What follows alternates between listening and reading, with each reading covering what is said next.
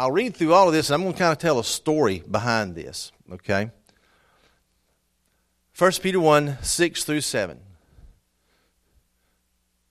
You rejoice in this, though now for a short time you've had to be distressed by various trials, so that the genuineness of your faith, more valuable than gold, which perishes, though refined by fire, may result in praise, glory, and honor at the revelation of Jesus Christ. Concerning this salvation, the prophets who prophesied about the grace that would come to you. That's okay. It's not a problem. It's all right. If Gina can have a mama moment, we can have a PowerPoint moment.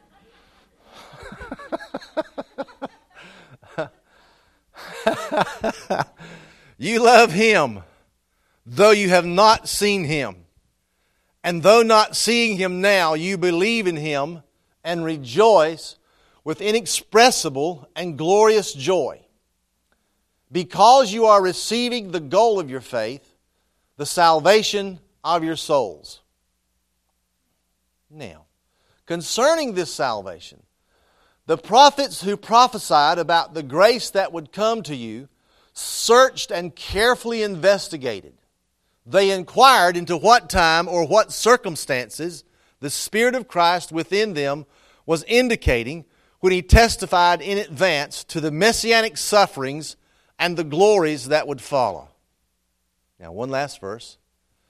It was revealed to them that they were not serving themselves, but you, concerning things that have now been announced to you through those who preach the gospel to you by the Holy Spirit sent from heaven. Angels desire to look into these things. Now, I want to speak to you this morning just a little while on the human spectacle and the glory of Christ. Back probably 11 or 12 years ago, in sort of my final days in the Baptist denomination, as I was beginning to be awakened to the power of the Holy Spirit, and as we were beginning to search after Him diligently and wanting just all of God we could get, I ran across in the King James, I was reading in 1 Peter. I don't remember if it was part of my daily devotions or if I was just reading or God just shined a light on it. But Paul began to talk about, in verse 9, he said this. He said,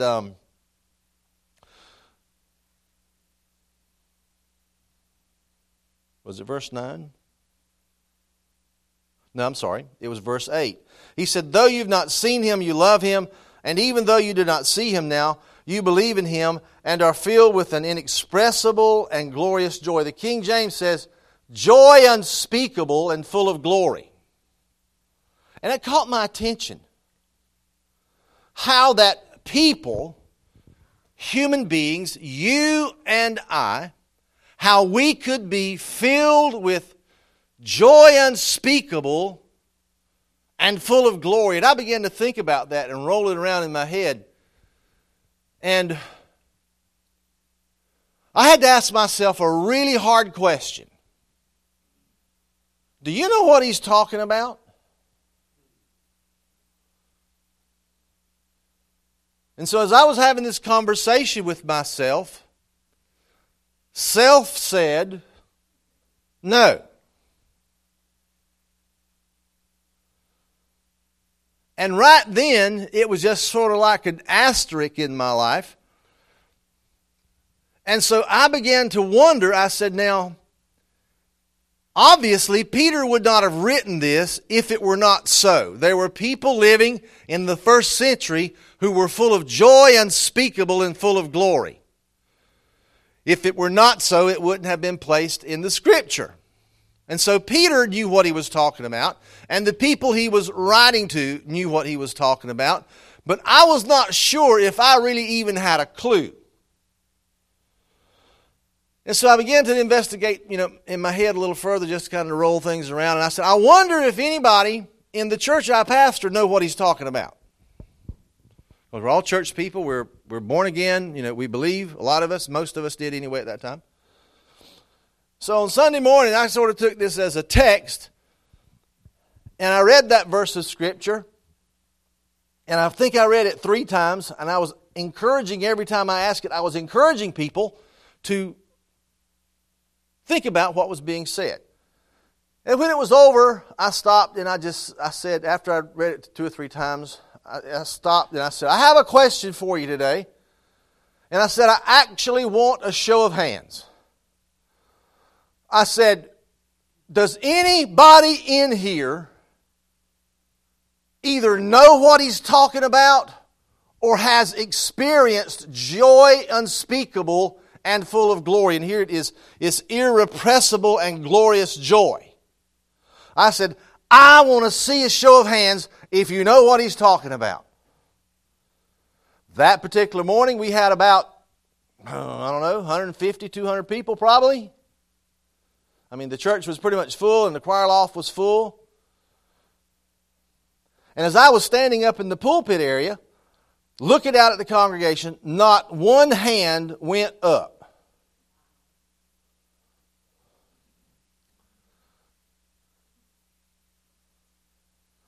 And a little bit on the shock side, because I was looking for help. I come to you guys a lot of times looking for help, okay? And I looked down and I said, something then is wrong. If there is such a thing as joy unspeakable and full of glory, and we're not experiencing that, something is wrong. And from that point further, I don't remember what happened. I know they didn't stone me because I'm here today, but I'm here to tell you now. And I'll declare to you, with everything that's in me, if we are not experiencing a joy in our life that we cannot understand and we cannot wrap our heads around, if there is not a river of joy running through our life, then something is wrong. Now you might be sitting there saying, well, you don't know what my situation is. You don't know what pain and suffering and trials I've went through, and you don't know this and you don't know that. No, I don't. No, I don't. I don't know where you've been.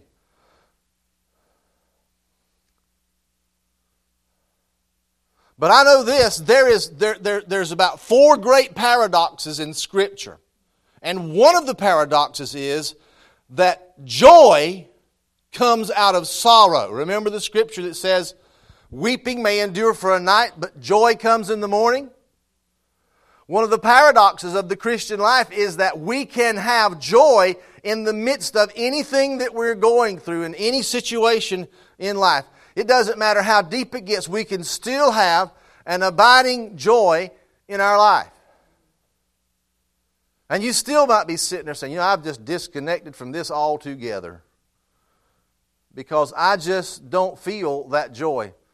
We used to sing a little song at youth camp. I got the joy, joy, joy, joy down in my heart. Down in my heart, down in my heart. I got the joy, joy, joy, joy down in my heart. Down in my heart to stay. Bum, bum, bum, bum. And it just keep going, It's like them circus tunes that just gets in your head and it don't get away. You see, we're going to talk about this still, but it really...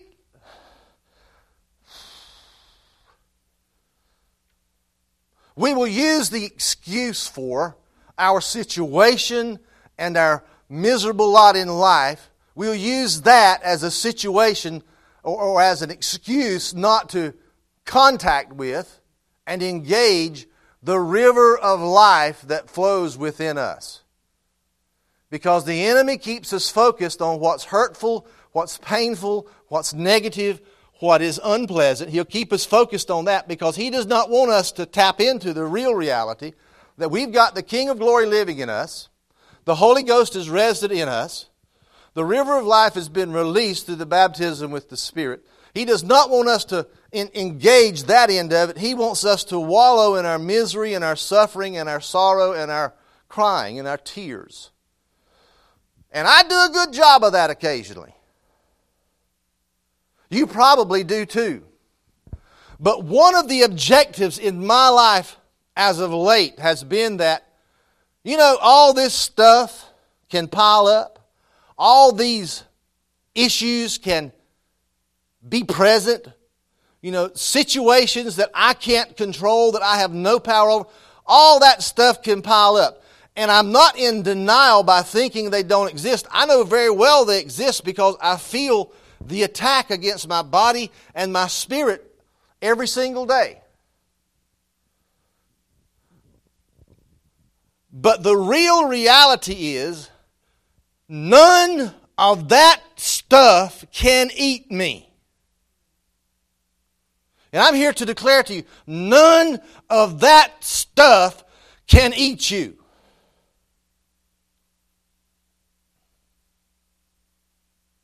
And when you begin to look beyond the masquerade and the shenanigans that the enemy puts in our eyesight, when you begin to look past that, there's still the presence of God living in every single one of us who've been born again, who has the Holy Ghost resident in us. There's still the ever-abiding presence. There's a stable, sturdy flow of joy.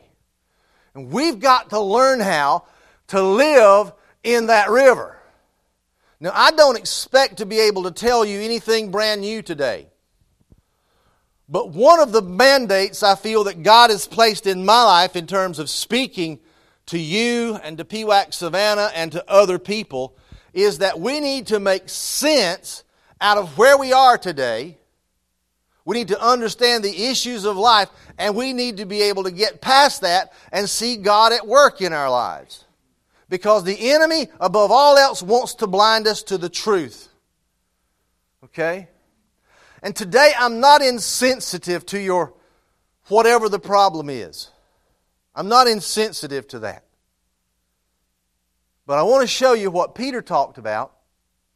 Let's go back to verse 6. Let's just kind of walk through this thing and we'll kind of see how it develops, okay? There's a word in here. I'll share this with you. And I think I've got the New King James, so I'm going to read this. It'll be really close to what's up there. But this, I think, is the New King James. It may be the NIV, probably the NIV. In this you greatly rejoice. And if you want to know what this is, go back and read verses 1 through 5. It's about heaven.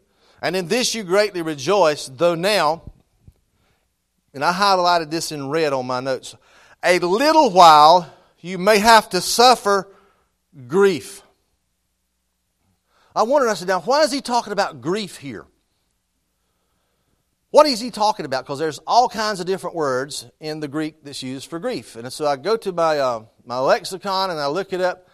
And the Greek word here is lupo.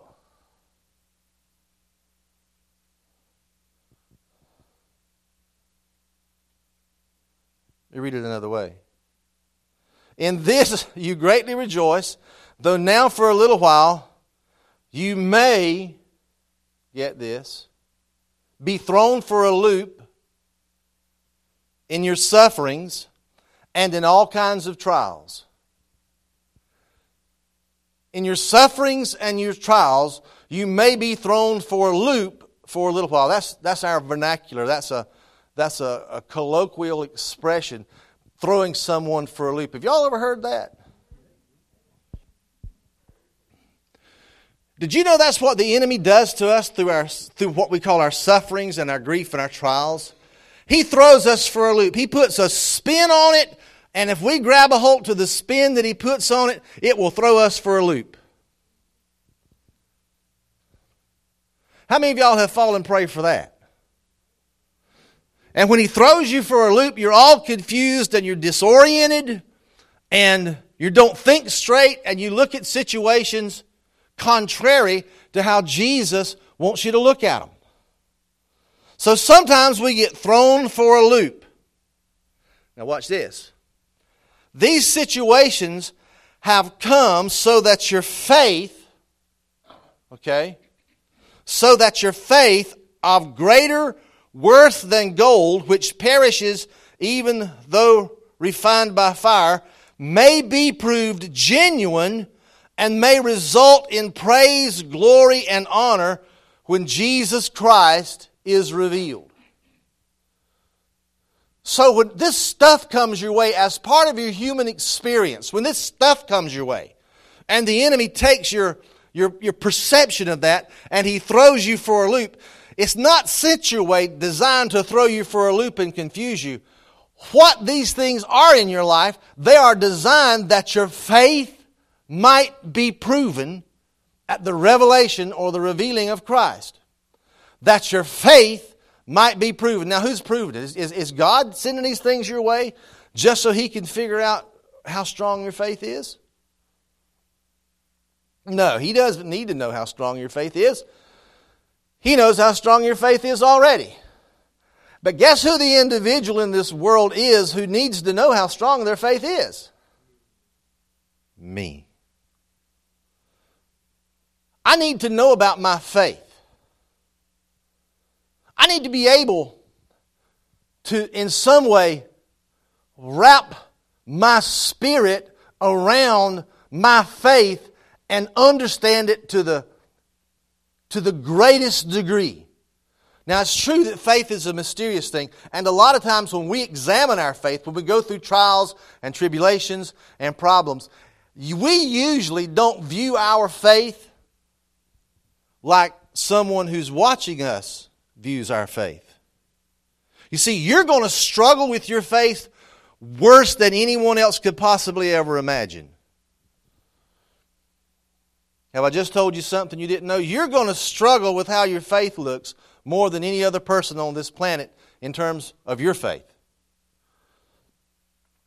You would be surprised at the number of times that as people watch you go through what you go through, they stand back with a great sense of admiration and respect and honor because they see you wearing your trial, your suffering, whatever it is you're going through.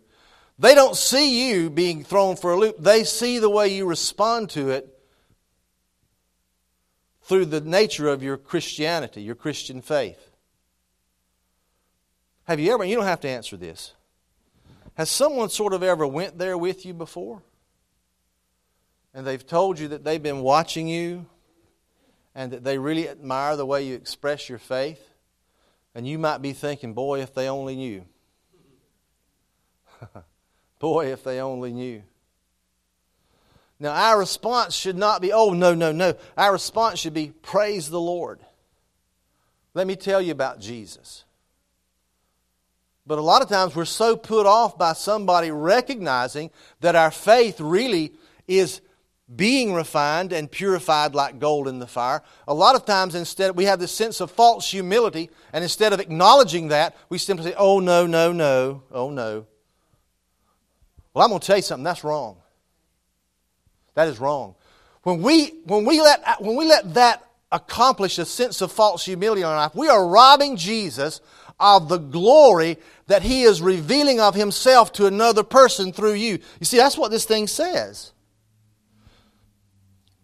Read it again. That the proof of your faith being more precious than gold that perishes, though it is proved by fire, may be found unto praise and glory and honor at the revelation of Jesus Christ. You see, the faith that God has got on display in your life is to be used for one thing primarily in terms of other people looking at you, and that is that Jesus would receive praise and honor and glory because they see Him in you under your greatest stress.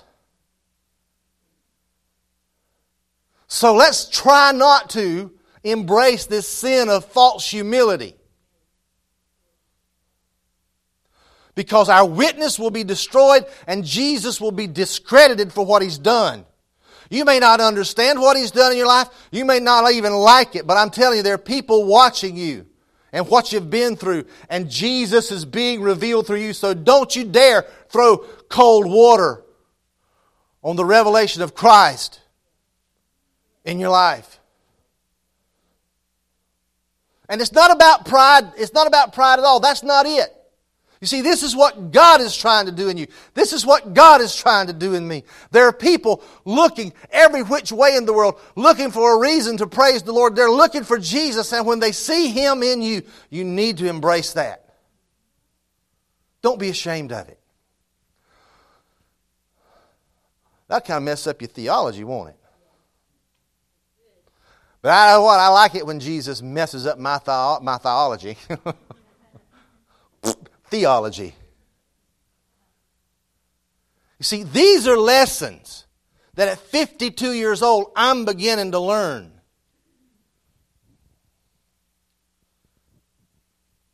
Okay?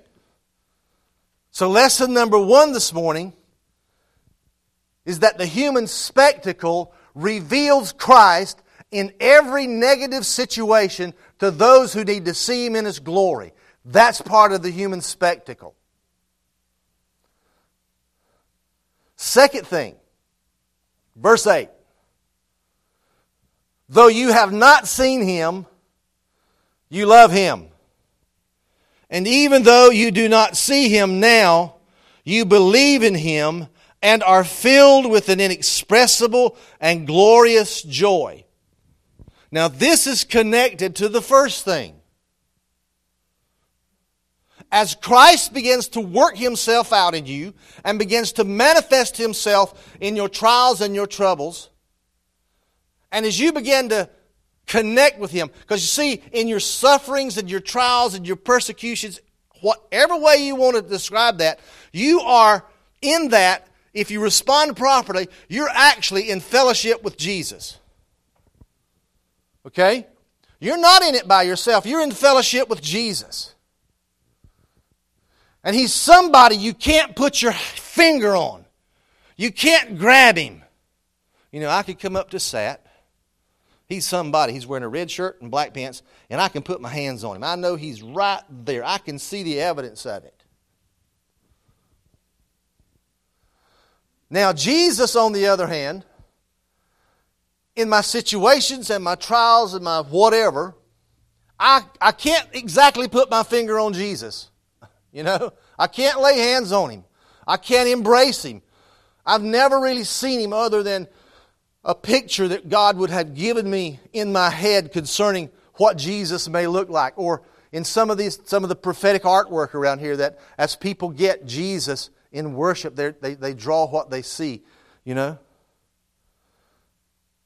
But we don't see Him.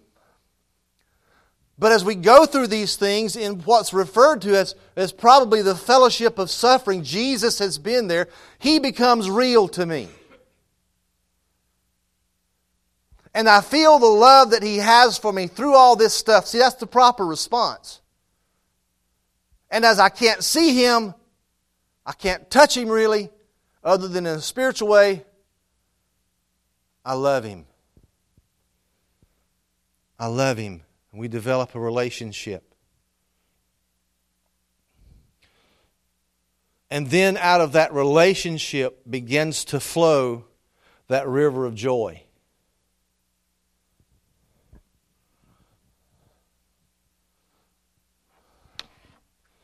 You know, I love my 10-year history with what we refer to as the charismatic world.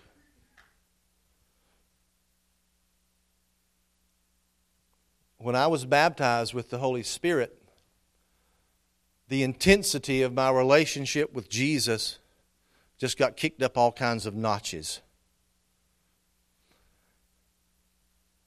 And in the infancy of that, Janie and I were searching out places we could go to be refreshed.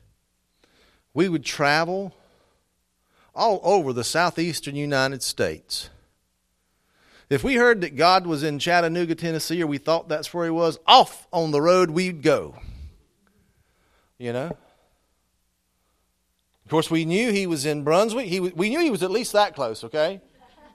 We knew He was at least in Brunswick because we would go to Christian Renewal, and there we would we would be able to just enjoy the river of God a little bit. You know, it's in His presence. There was a freedom and a worship there at Christian Renewal we enjoyed.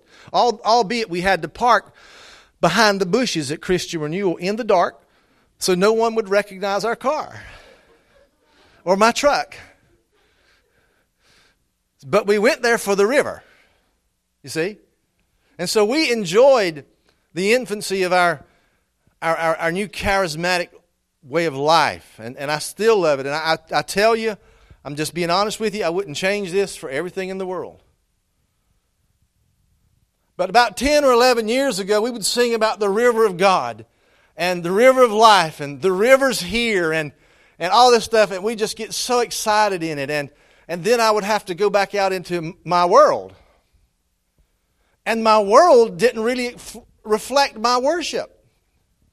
And interestingly enough, over the course of 10 years, it became to look less and less like it. And eventually one day I had a decision to make.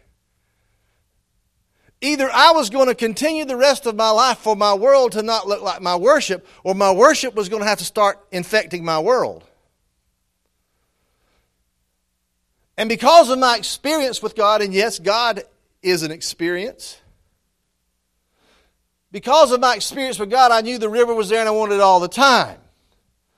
But the question was, how could I harmonize the stress and the trouble and the persecution and the trial and the uncertainty of life situations? How could I harmonize that with the ever-abiding joy that was supposed to be there? And I kept going back to Peter. Joy inexpressible and full of glory. How could that happen?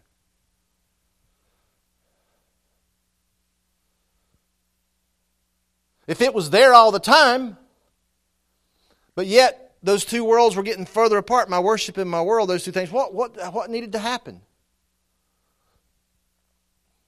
Well, I needed to come to grips with a principle. And as much as I love my charismatic experience and the way I do it now, I'll just simply tell you this, that for probably way too long, the charismatic teaching and doctrine has emphasized happiness at the expense of a lot of other things. And you were just simply supposed to be happy. And if you weren't happy, you were supposed to look like you were happy. Now, does that sound like something that would come out of the Baptist world too? And the Methodist world too? And the Pentecostal world too? Yes. And so one day I began to reconnect with the principle in Scripture that says this: if we do not suffer with Him, we will not reign with Him. And then I began to read this stuff about Peter again. Peter begins to talk about the connection between our sufferings and the development of our character and our faith in regard to being able to mature in a relationship with Christ that would bring full access to joy and peace and the glory of God in your life. Is this making any sense? And I can only go from personal experience and tell you that simply this, is that a lot of the things in life God had to take away from me so I could really, really, really connect with who He is. And so in the suffering and in the pain and all this stuff, it's a way of God getting us to focus and to access what's there, but we can't see it until that comes. I've learned in life, the easier I had it, the easier it was, really, to be honest with you, the less I needed God. And then when trouble came, it so messed up my head, I was thrown for a loop. And I could spend months and years crying in my cornflakes because I hadn't developed a relationship with Jesus that would bring forth that joy. Now, a lot of you today are suffering the loss of all things, and I'm here to tell you, the way you respond to that is going to make all the difference in the world, is whether you feel the life of God flowing through you or not. If you grieve over that, if it throws you for a loop, if you refuse to give up on the things that's being taken away from you, then chances are as that thing spins out of control, you'll be right there along with it.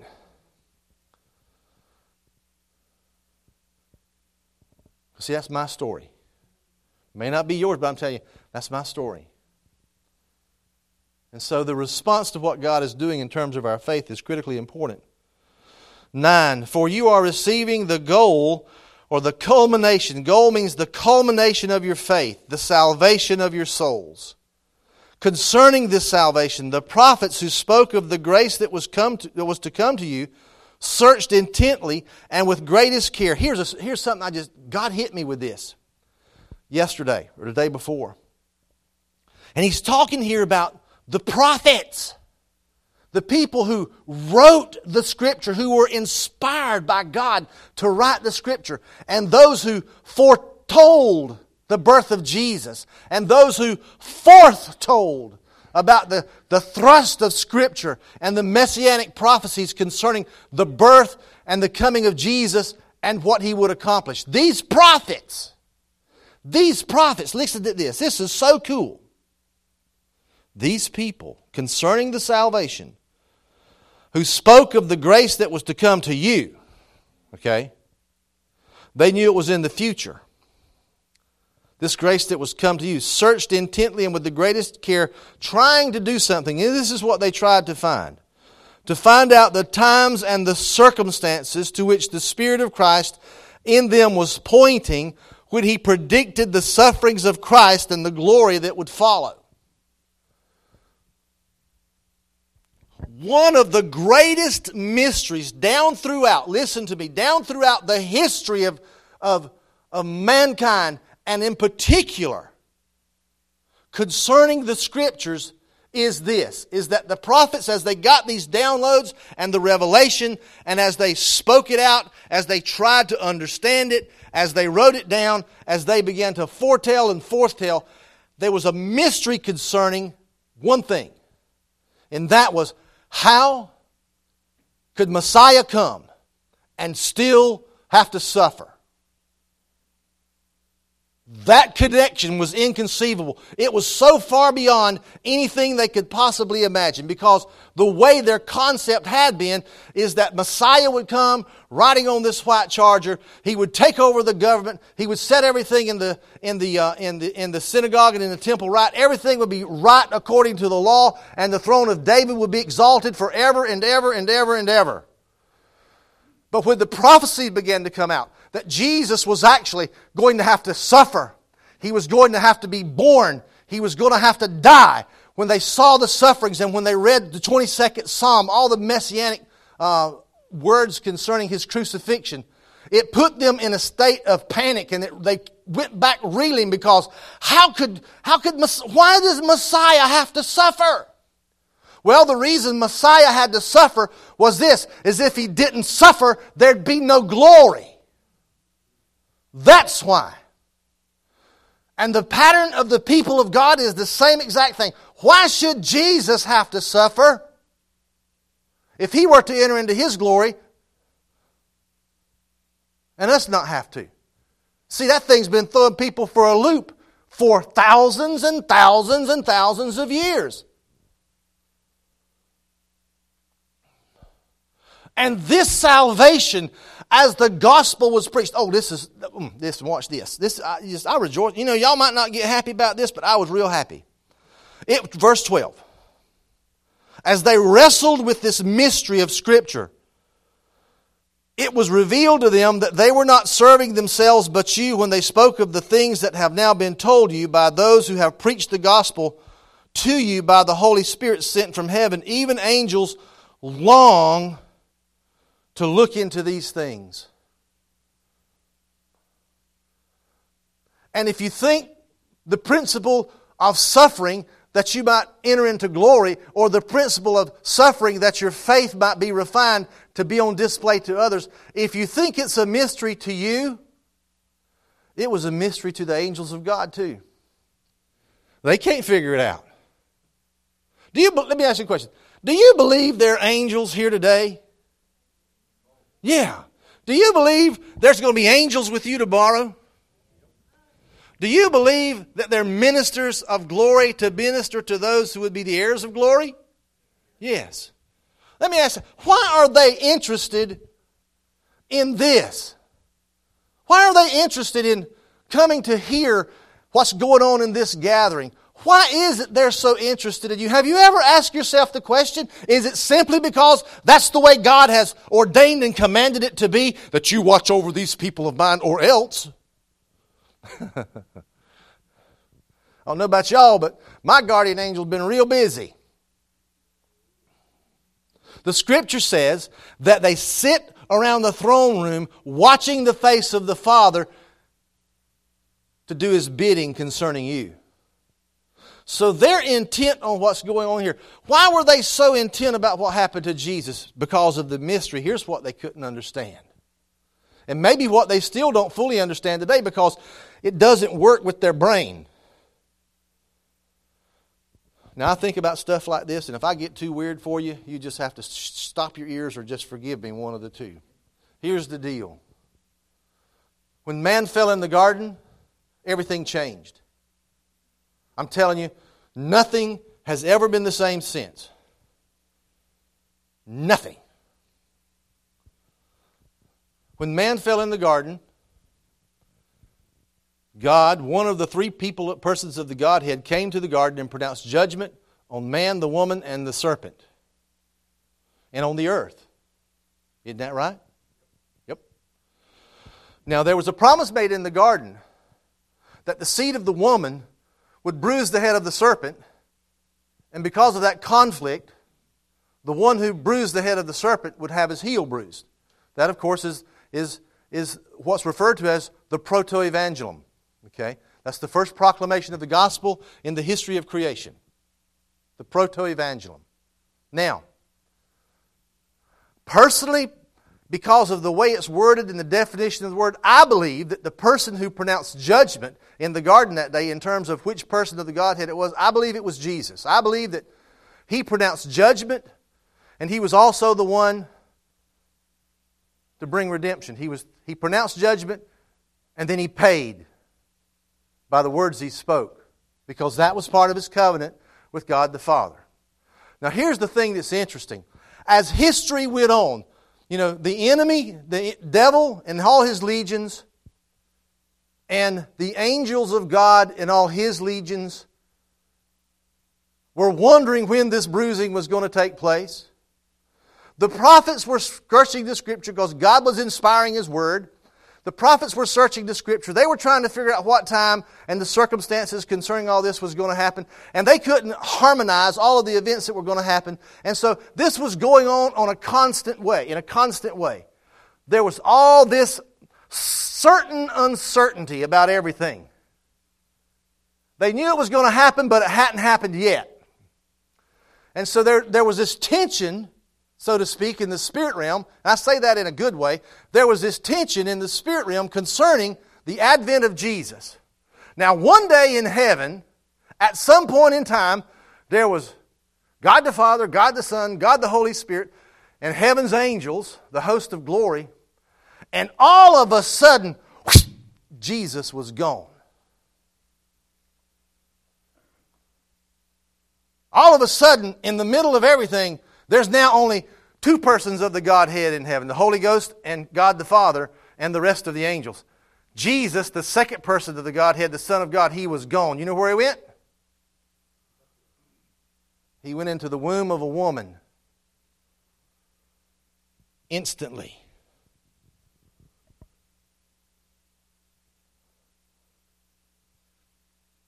He grew in that womb. He started, listen to me, He started from a 2-cell organism. He was implanted into the womb of the woman, all God and all man. Spent 9 months in there. Can you just imagine what was going through the angels' heads about this time? Wow. I didn't think it was coming this way. They knew where He was. Wow, this is a surprise to me. And so there was this mystery now. Gee, he's in the womb of that woman for 9 months. And then, after 9 months, He's born. Where? In a palace? No, in a cow trough. In a cow lot. In a barn. And all of heaven was watching. And so he began to grow.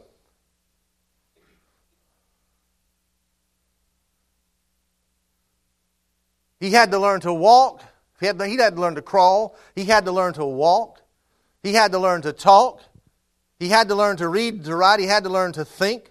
He had to learn to interpret the world around him. But yet and still, he was still the second person of the Godhead. And all the angels are watching this. They say, can you believe this? Can you believe this? And so he grows up. And he experiences, the thing we forget about Jesus is that he experienced every single thing, every emotion, every trial, every suffering, every persecution. We forget the fact that Jesus was one of us. And we read the story about the crucifixion and we detach it from our consciousness and from the reality of really what happened. After a while it kind of becomes a story. But I'm telling you, he was beaten to near death. He prayed so hard in the garden that he dropped great drops of blood. He hurt. He was in agony. He was abandoned. He suffered rejection. He was tortured. He was humiliated. He was stripped naked and put on that cross. And there on that cross, they stuck him and pierced him with a spear in the side.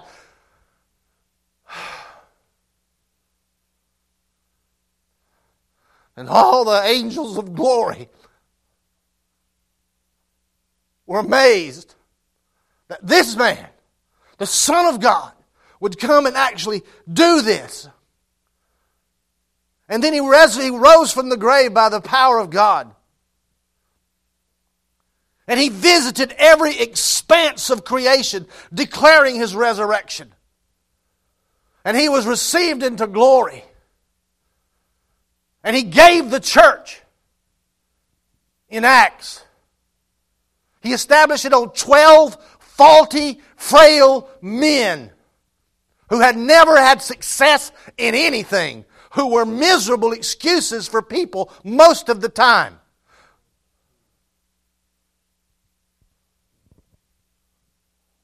They were looking at this.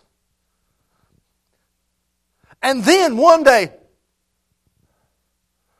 the Holy Spirit left heaven. And then there was one left. His name was God the Father. The Holy Ghost went to an upper room and blew through that place and descended in Pentecost. The church was born, and it has been going great guns ever since. And the angels still looking at this. The mystery to them. And it's still a mystery to them. Listen, they can't figure it out, and you can't figure it out.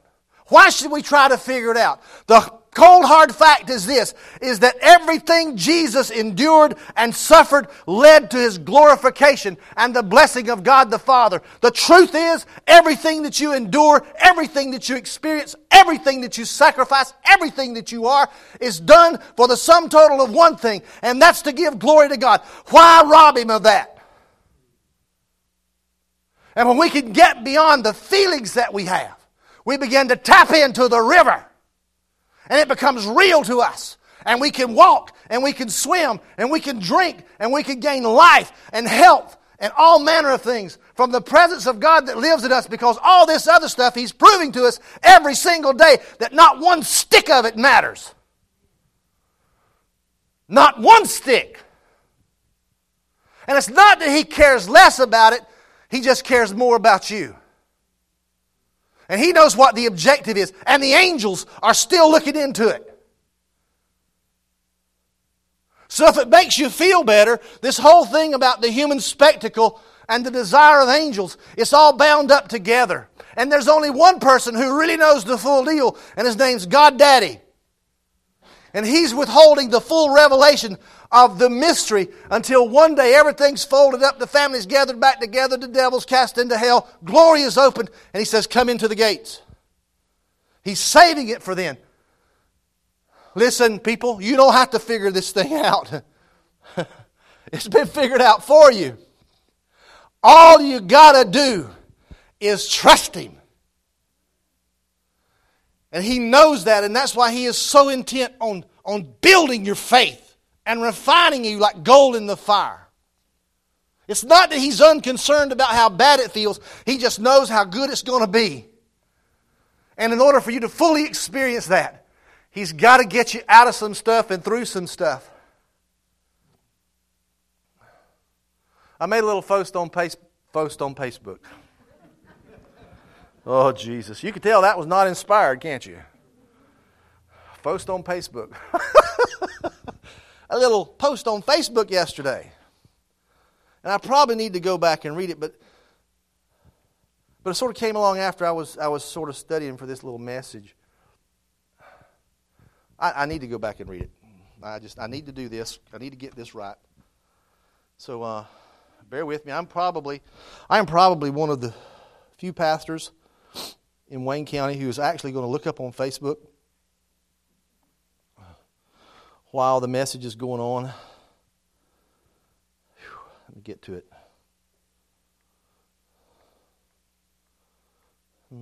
Some of y'all actually commented. Okay, here it is. How many times have we asked God to change our situation only to find out that He would rather change us? That's what I put. You know why that is? I thought about that all day yesterday, and I got a little nugget. And here's the reason. Because if we could say some kind of a prayer that would cause God to change every situation and everything that we faced into a reality that we would like, then all God would do is He would spend all of His time changing our situations into the reality that we wanted. But if He can begin to teach us, see, here's the point. If He can begin to teach us through the development of our faith how to overcome those situations, then He no longer has to change the situations because He's changed us. Did that make any sense at all? That's why you were not given a magic wand at the new birth and some formula prayer for God to take everything unpleasant out of your life. But what He does, He changes you rather than the situation, that His glory might come through you. Because He gets, really, I'm going to be frank with you, He gets very little glory out of changing your situation. But He gets a lot of glory when He changes you to change your situation.